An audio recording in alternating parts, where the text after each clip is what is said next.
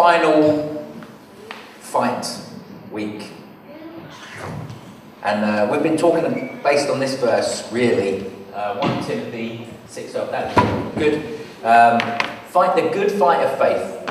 Take hold of the eternal life to which you are called and about which you made the good confession in the presence of many witnesses. So we've been saying that the Christian life isn't just about saying, you know, put my hand up in a meeting, that's it, I'm a Christian now.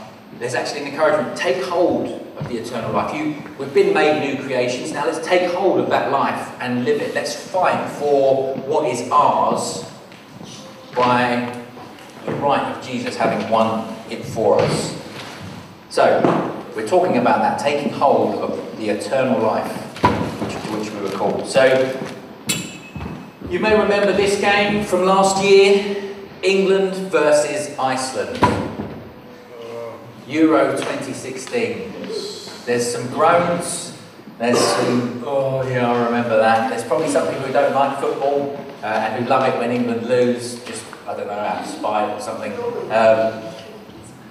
Enjoyed it, but basically this is what happened. If you didn't know, England, who were a team of multi-millionaires, professionals, every need catered to, manager being paid several £million a year to manage the team, versus Iceland, the part-timers. The manager is, you know, he's a part-time dentist. You know, it's that kind of level. And what happens?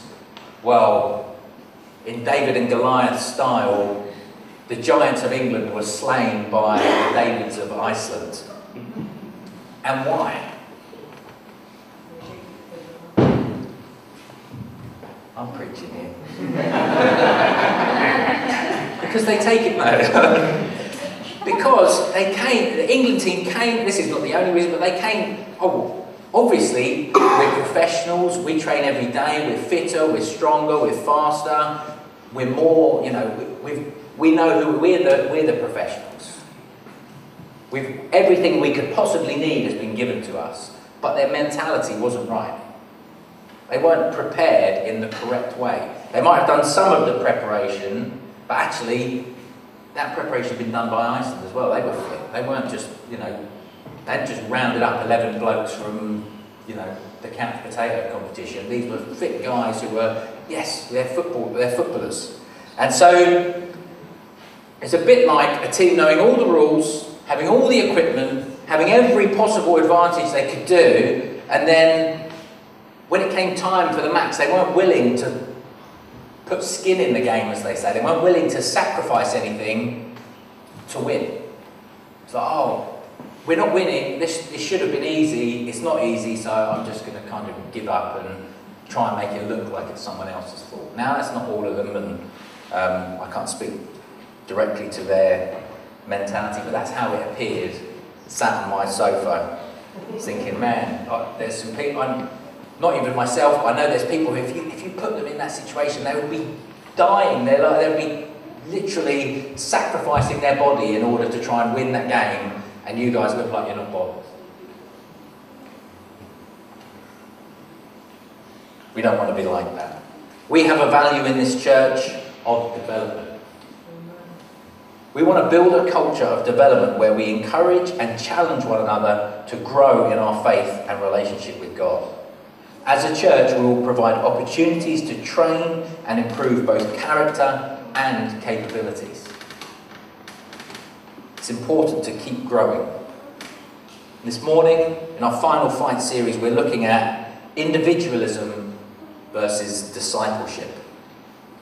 And I want to start again with a kind of a well done, because there's some good discipleship stuff going on in this church. So I want to say well done to you if you're involved in that in any way. But I think, again, we can be better. And we want to be better so that as we grow as a church, people are coming into something that's healthy and effective, rather than, now we've got lots of people, we probably need to talk about discipleship. We don't want to talk about it now, so as we grow, we're doing it well. Now, these might seem slightly odd to pit against one another, so I want to just expand a little bit on what I mean by individualism. I'm talking about the philosophical meaning of it, And what that means in language that's probably a bit more easy to understand is that everything that we do, all our actions are for the benefit of me, my interests and my goals, rather than for a broader group, for the church or for society as a whole. That's individualism. It's what's going to benefit me, that influences my actions. So that's what we mean by individualism. And by discipleship we mean this, or I mean this: following Jesus. With all actions, all behaviour being targeted towards his goals and his interests. That's what I mean by discipleship, following Jesus and our actions being reflective of that. Development and discipleship only work well, they work best when we each take responsibility for ourselves. So there's an individualistic element to it. You have to take responsibility for yourself. I can encourage you to read your Bible. I can't be in your house at 6 in the morning and like turning the pages for you and showing it to you. Maybe for one of you I could do that, but obviously I can't be in everyone's house at the same time. There's an individual responsibility. Discipleship and development work best when we each take individual responsibility for ourselves and others within a community environment. So I might not be able to do that for everyone, but I can say to someone, I'm going to be up at 6, I'm going to be reading my Bible and praying. If you'd like to join me, you can come to my house and do that. Or I'm going to be at this place, I'm going to go for a walk, I'm going to pray. Why don't you join me and do that? So we can take responsibility for each other as well. The passage this morning that I want us to look at is in your Bibles. If you have a Bible with you, you can turn to Matthew 28. It's only a few verses, it will come up on the screen as well. This is what's known as the Great Commission. It's Jesus talking to his disciples after he's risen from the dead and he's about to ascend into heaven, and he says this to them. He says, verse 18, Matthew 28. Jesus came and said to them, "All authority in heaven and on earth has been given to me. Go therefore and make disciples of all nations, baptizing them in the name of the Father and of the Son and of the Holy Spirit, teaching them to observe all that I have commanded you. And behold, I am with you always to the end of the age." I'm going to read 2 of those verses again, 19 and the beginning of 20. "Go therefore and make disciples of all nations, baptizing them in the name of the Father and of the Son and of the Holy Spirit, teaching them to observe all that I have commanded you.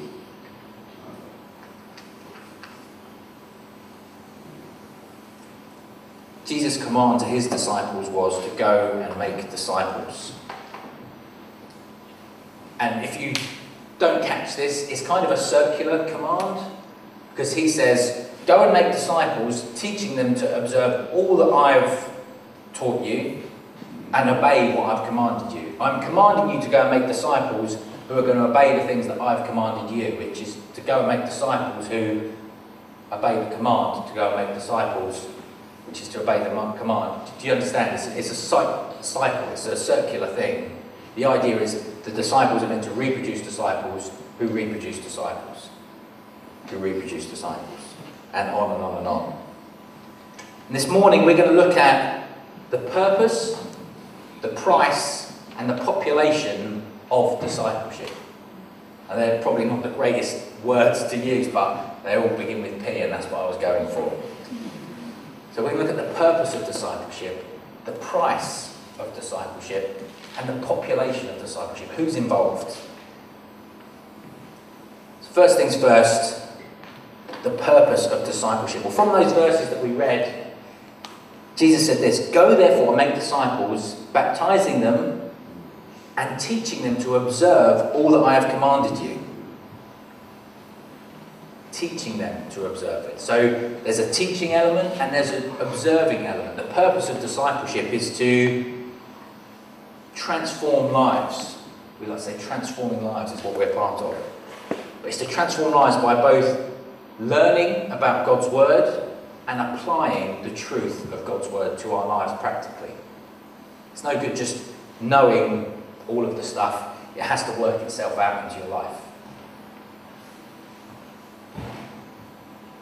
James 1 says, don't just hear the word and deceive yourselves, but do it. The Christian life has two directions. Into the world, in mission, the world being the Bible's language for everyone who's not in the church. Into the world, in mission, into the people that aren't saved, so we can see people saved, into the world to save some, and through the world, on a journey towards greater and greater holiness.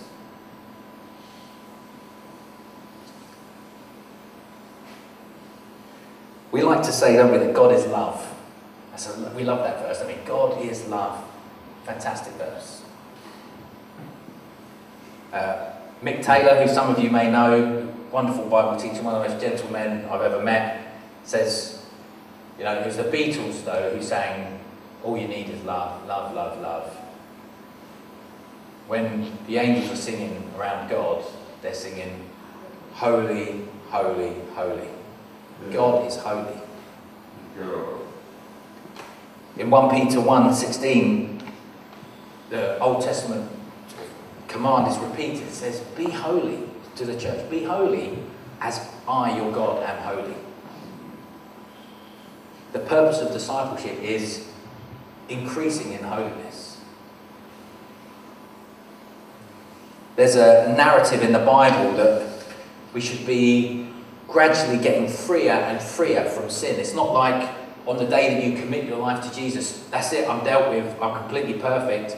In one sense, you're completely justified before God, and He loves you, and He couldn't love you anymore, and nothing you do is going to increase that love. But there's a sense in which you're free from sin, and now everything's going to be, you're going to be completely freed. Perhaps day by day, perhaps week by week, there's going to be things that are taken off of you and increase your, I thought I knew what freedom was, but now I'm free from that, and I had no idea. This is living. And then 2 weeks later, oh my goodness, I can't believe I'm free from that as well. This is really living. And that should be our experience going on and on throughout our Christian lives.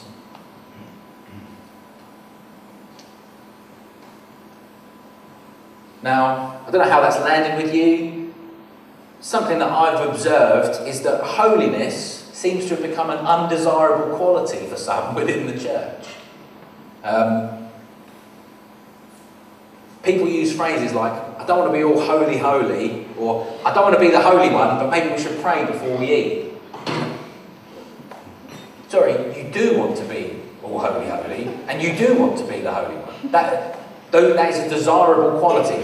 Now, I understand what people say when they say that. What they're saying is, I don't want to be this guy.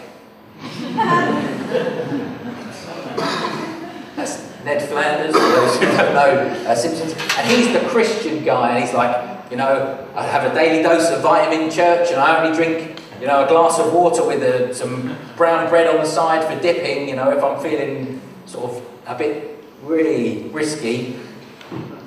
So that's what people mean, is they don't want to be Ned Flanders. They don't want to be all like holier than thou, or you couldn't possibly approach me because I'm so holy. And I understand that. I think that's the right thing.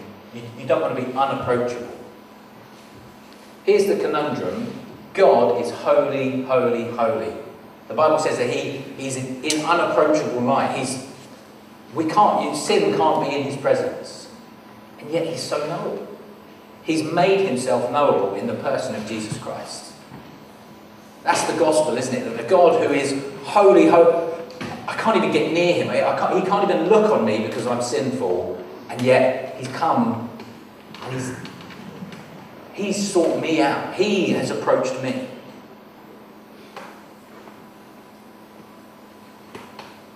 We can approach the throne of grace with confidence through Jesus Christ, because God has humbled Himself. Psalm 18:35 says that His gentleness has made us great. What it means is He stooped down. God stooped down to make us great, to lift us up. He humbled Himself in order to raise us up.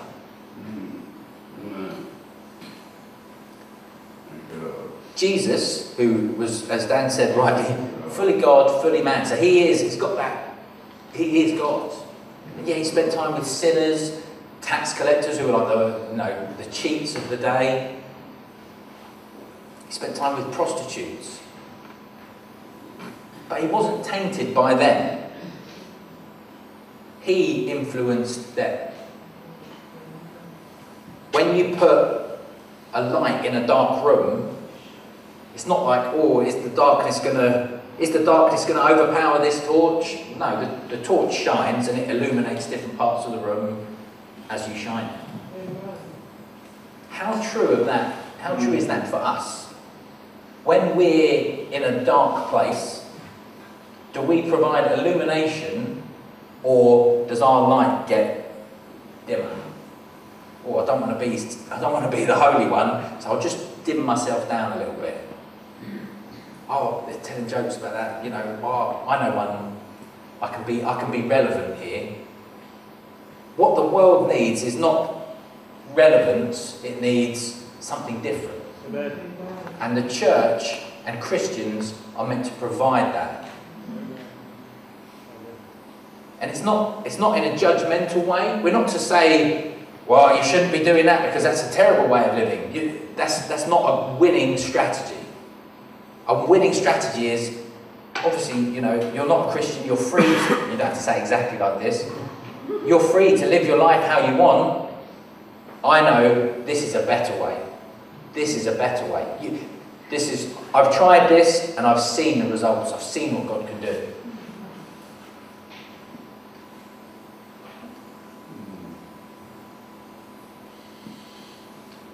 So I want to encourage you, I've used most of my time on this, but that's fine. I want to encourage you, pursue holiness. Read the book, The Pursuit of Holiness by Jerry Bridges. Fantastic book. Read the book, The Joy of Fearing God by Jerry Bridges. Fantastic book. Read your Bible and hear that Jesus said, if you love me, you'll obey my commands. Pursue holiness. How do we do that? Before we get on to that, I want to just say very quickly, I'm not talking about legalism either, because legalism is like this thing where, oh, well, if you tell me what to do, well, you'll put me under law, you're making it legalistic, this is not, this isn't grace. Understand, all that I'm saying is in this context, that God has saved us by grace. We're saved by grace, not by works. Nothing you can do to save yourself. We're made new creations. The old is gone, the new has come. You're a new person in Christ. You're not under condemnation. So this is not you should feel really terrible if you haven't been pursuing holiness. It's like, if you haven't been pursuing holiness, you should probably think, oh, that's something I should start doing because it sounds like a good idea and Jesus said I should do it, so I'm going to. We follow Jesus, we're set free to follow him without guilt and without shame. He's taken all of that on himself.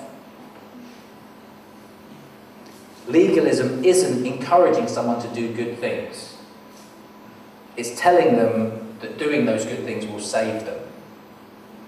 Understand that difference. We should be encouraging one another to do good things, to serve God well, to cut out the sin in our lives. But we know that those things don't save us. They're a grateful response, motivated by love for God. So the purpose of discipleship is following Jesus, growing in the likeness of Jesus to bring glory to God by doing so. The price of discipleship. Jesus said, follow me. Now, if you read the instances where he's talked to people, he says to Peter, follow me. And he's like, okay, next down, I'm following you. Old life is gone. I'm following you. Being a follower of Jesus supersedes everything else in your life. It becomes your identity. Identity is a huge issue for us in our culture. How do you identify yourself? If you're a follower of Jesus, that is your primary identifier. I am a Christian, I am a follower of Jesus. That is the thing that defines you most. The price of discipleship varies from person to person. the story of the rich young ruler who comes to Jesus and says, I followed all the commandments. What should I do? And Jesus says to him, all that you possess, sell it and give the money to the poor. And he's like, oh. He goes away very sad. Because his heart wasn't really in it. Now, that might not be the challenge for you. The challenge might be, Jesus, I want to follow you away completely. What does that mean? Well, it means giving up this thing. Well, it means not doing that. It means denying this aspect of yourself. Discipleship is costly and it's hard. Steph Liston, who's a wonderful preacher, really encouraging. He did a series on, called it Running Partners, Discipleship Relationships. It's worth listening to. If you search Steph Liston Running Partners, you'll find that. But he made 4 helpful observations of some of the challenges that we face in the UK, particularly towards discipleship. We have an individualistic culture. We all want to be the hero of our own story. And we'll talk a little bit more about that in a minute. So I won't go into any more of that. But we've got individualistic culture. Generally, it's cold. So it's like social economics or whatever. People have studied different cultures, and if it's a cold culture, people tend to not go and see each other as much. Because you get home, you're warm, it's cold outside, can't be bothered to go back out. Some of that seems a bit odd, but in the winter, I'm sure we can all, I got home from work, I meant to go and see so I'll just cancel. So, that's the culture we live in. It's cold, just be aware of it and think, am I not going because it's a bit cold outside? Because that's not a good excuse.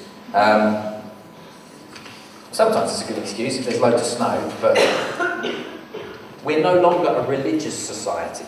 It's not normal to be in a discipleship relationship with someone where, looking at traditional discipleship, teacher-disciple, now I'm advocating a more peer type thing. We're discipling one another, we're helping one another, but we're not in that society anymore. If you said, oh, I'm going to meet my discipler, people were like, that's pretty weird. Now, people love discipleship, they just don't call it discipleship. If you said, I'm going to meet my mentor, they'd be like, oh, that's fantastic. You're really sort of driving to get the best out of yourself. I'm going to see my life coach. People love it. And I'm not saying anything about mentors and mentees or life coaching. I'm just saying people love discipleship, they just don't want to call it that.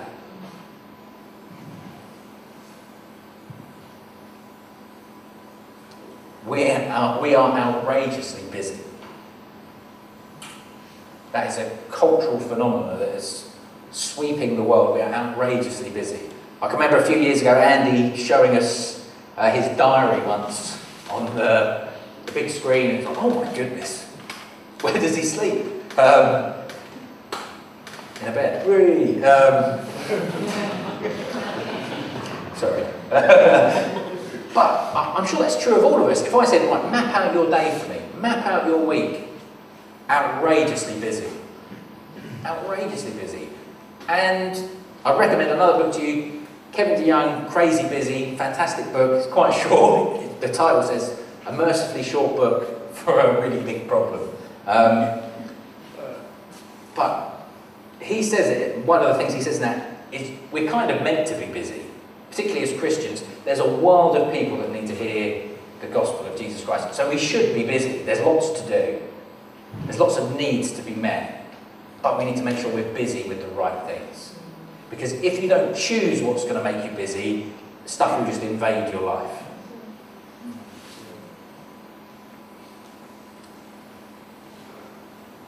There's a good film called Remember the Titans. This is a picture from... There's a bit where they're training and they're trying to get a particular thing right and it's not going right, and the coach says to them, we're going to stay out here all night because champions pay the price. Champions pay the price. Now, it's costly, discipleship. Champions pay the price, but they also get to be champions. So I want you to ask yourself the question, in my Christian life, do I want to be England or do I want to be Iceland? Do I want to be a champion for God? Am I willing to pay the price, to put in the hard graft, so that when the time comes, I'm not found wanting? Now, what the cost is for you, it might be different. It might be getting up early. That might be a real cost for you. It might be staying up late. If you're not a night owl, it might be opening up to trust someone. I've never shared this with anyone before, but this is my big issue. If I see a bakery, I can't not buy a cake. You know, and by sharing that, maybe that diffuses the issue. Now, I've chosen that as a slightly trivial example, perhaps. It might be denying yourself a personal freedom. I've never said this to anyone before. It's hypothetical, but I know if I stay up after my wife's gone to bed, I know what channels I'm going to watch. I know what sort of film I'm going to pick. So I'm going to deny myself the personal freedom of I can go to bed whenever I like because I'm a grown-up, and I'm going to go to bed at the same time as my wife, or I'm not going to watch TV after my wife's gone to bed. As a general principle within marriage, I would encourage going to bed at the same time, just as that's completely unrelated and a freebie, but anyway. The purpose of following Jesus is to be more like Jesus. For God's glory, the price is personal sacrifice. But the reward is sharing in the joy of Jesus' victory. When you're set free from sin, it's like, walk past the bakery, didn't go in, I'm free. The bakery thing isn't an issue for me, by the way. That's the price of discipleship. It's costly, it's hard work. What's the population of discipleship? As I said, we live in an individualistic culture. We want to be the hero of our own story. You can notice this. Maybe you think, oh, I'm not really like that. I was going to read out some Bible passages and get people to raise their hands, but I'm not going to do that. When you read a Bible passage, though, and it says, you be of good cheer. Particularly the epistles are written to the church. It starts off to the church in Corinth. And then later on it says, I don't want you to be ignorant about spiritual gifts. Oh, it doesn't want me to be ignorant. No. I don't want you all to be ignorant.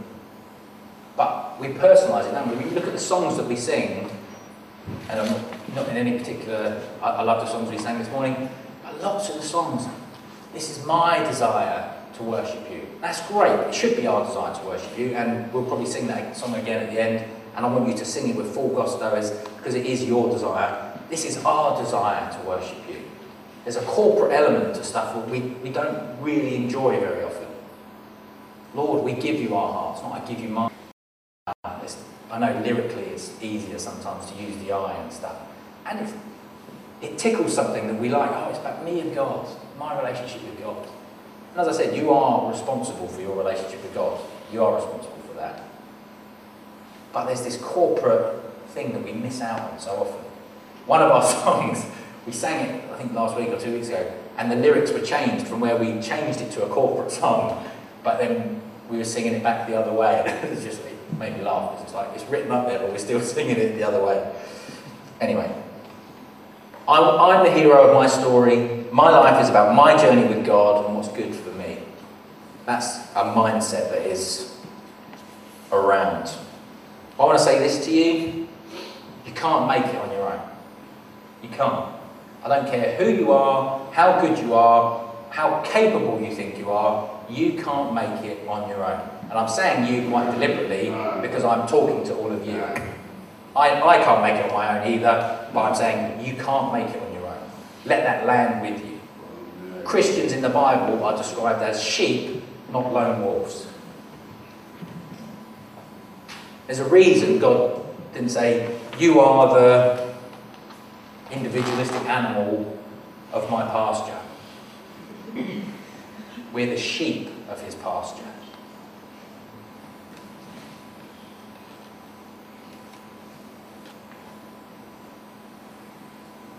there's a lie that's put out that says, and I'm talking broadly about the whole of life, if you, everywhere this is pushed out, if you try a bit harder, if you just grind a little bit more, if you just put in a few more hours, then all of your dreams will come true and your life will be a success. Google, go onto YouTube and search motivational speeches. So if you can, when everyone else is sleeping, you've got to be grinding, you've got to be working harder. When everyone else is giving up, you've got to be the one who's pushing on and going, I'm going to do more, I'm going to do more. So that you can do it on your own. You can't do it on your own. You can't do it. And often those speeches are given by famous people. There's a quote from a guy called Bo Burnham, who is a comedian who's quite rude. Apparently, I've just seen this quote of his, which I thought was good. But he says this: Taylor Swift, who's a famous pop star, telling you to follow your dreams is like a lottery winner telling you to liquidise your assets and buy lottery tickets. Just because someone got really lucky and hit the jackpot doesn't make them like the authority on how to succeed in life. And the worst thing about that lie is it's not really saying try harder. What it's saying is you're not good enough. That's really what it says.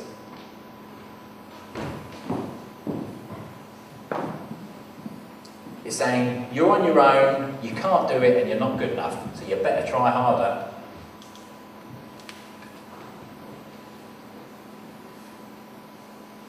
On the surface, it's about, you're going to be successful, you're going to be happy. Actually, it's about something much deeper.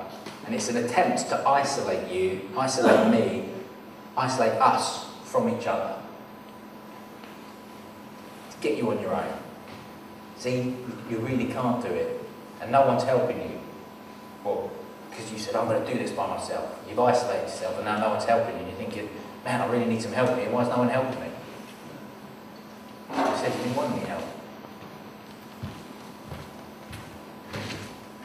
Jesus was isolated on our behalf.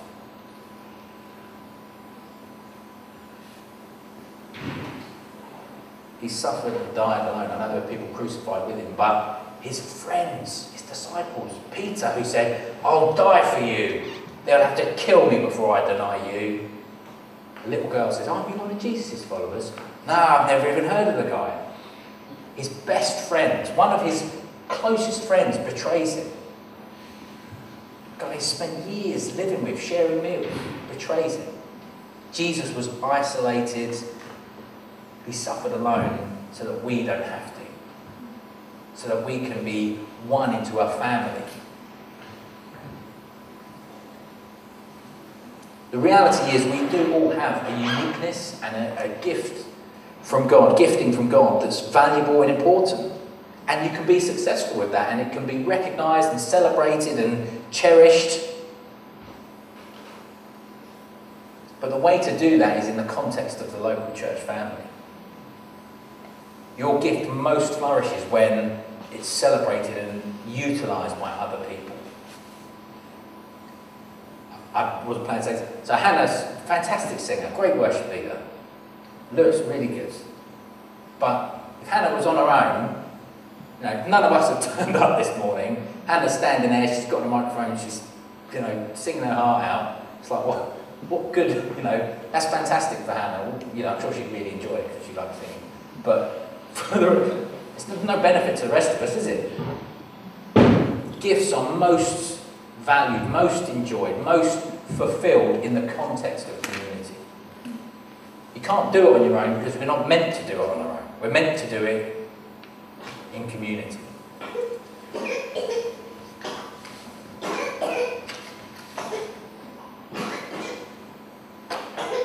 So what does discipleship look like in Christ first? Well, I'm going to very quickly talk about 4 areas, maybe 5, but I'll be very quick. We'll talk a little bit more about this at the family meeting, which is coming up on Friday. We're going to be using this idea, 3, 12, 72, and a large crowd we won't really talk about very much. But this is modelled on Jesus' pattern of discipleship. Jesus had a large crowd that he taught. He spoke and lots of people came to listen to him. Then he had a smaller group, still quite a big group, 72. Other numbers are thrown around, but 72 is accepted, which he sent out on mission. 72, okay. You're my guys and girls, off you go on mission, do these things. Then he had the 12. These were this is the close circle. People he shared life with. They ate together a lot, they talked about things. When he taught, the 12 would get to go over dinner. What did you really mean by that, Jesus? And he'd be like, oh, you guys should get it by now. But he was able to explain a bit better. And then even within that 12 closest, he had the 3, Peter, James and John. When he goes to raise Jairus' daughter from the dead, he says no one else will come in except for Peter, James and John. When he goes to pray on the Mount of Transfiguration, he takes Peter, James and John, and they all fall asleep. But he still took them anyway. So if you're people who you're in a discipleship relationship with let you down, you can say to them, can you even pray for 1 hour? But Jesus experienced that as well. And then even within that 3, there's another one. Jesus' relationship with John was known as the disciple Jesus loved. I mean, that's a title to have, isn't it? But then Peter had a slightly different relationship with Jesus as well, because Peter was the one who was like, you're the guy, I'm going to use you to build the church. So there was different dynamics to the relationship, but we're going to talk about 3, 12 and 72 primarily. To say this, you should personally be investing in your relationship with God. You need to get with a running partners. You need a 3. It doesn't have to be 3. 2 to 5. That's the sort of number of people you're looking at. You need a 3. I need a 3. You need some people who you're going to be closer with, and you can say, this is the issue I'm really struggling with. Can you pray for that for me? And can you ask me about it? You need to be in a 12. You need to be part of an explore group. They're going to be taking on a much more significant role in the life of the church. As part of what we're going to be talking about in the family meeting. Be there. In the autumn, they're going to be a key part of our church life, not just something we do. You need to be part of an explore group. And the 72 is this. We're the church together on mission. Do you need to do this? If you're asking yourself that question, yes, you do. You need to be in a 3. You need to be in a 12. You need to come on Sunday mornings and hear what's being taught. Why? Because you are not the best qualified person to identify your areas of growth. I am not the best person to identify my areas of growth. You want to know where I should be growing in my relationship with God? You ask my wife. That's the person who really knows. So we talk. Megan and I, we say, how can I be growing? What can I be doing this? We've started using this thing, which is, I'm going to finish with this really. This is a deck of cards, but each card has a question on it. So, how do you take responsibility for your relationship with God? We ask each other these questions. Cut the deck, ask a question. Find something that you can do. Now, I'm not saying Megan's my 3, because that's a different thing. I need other people around me.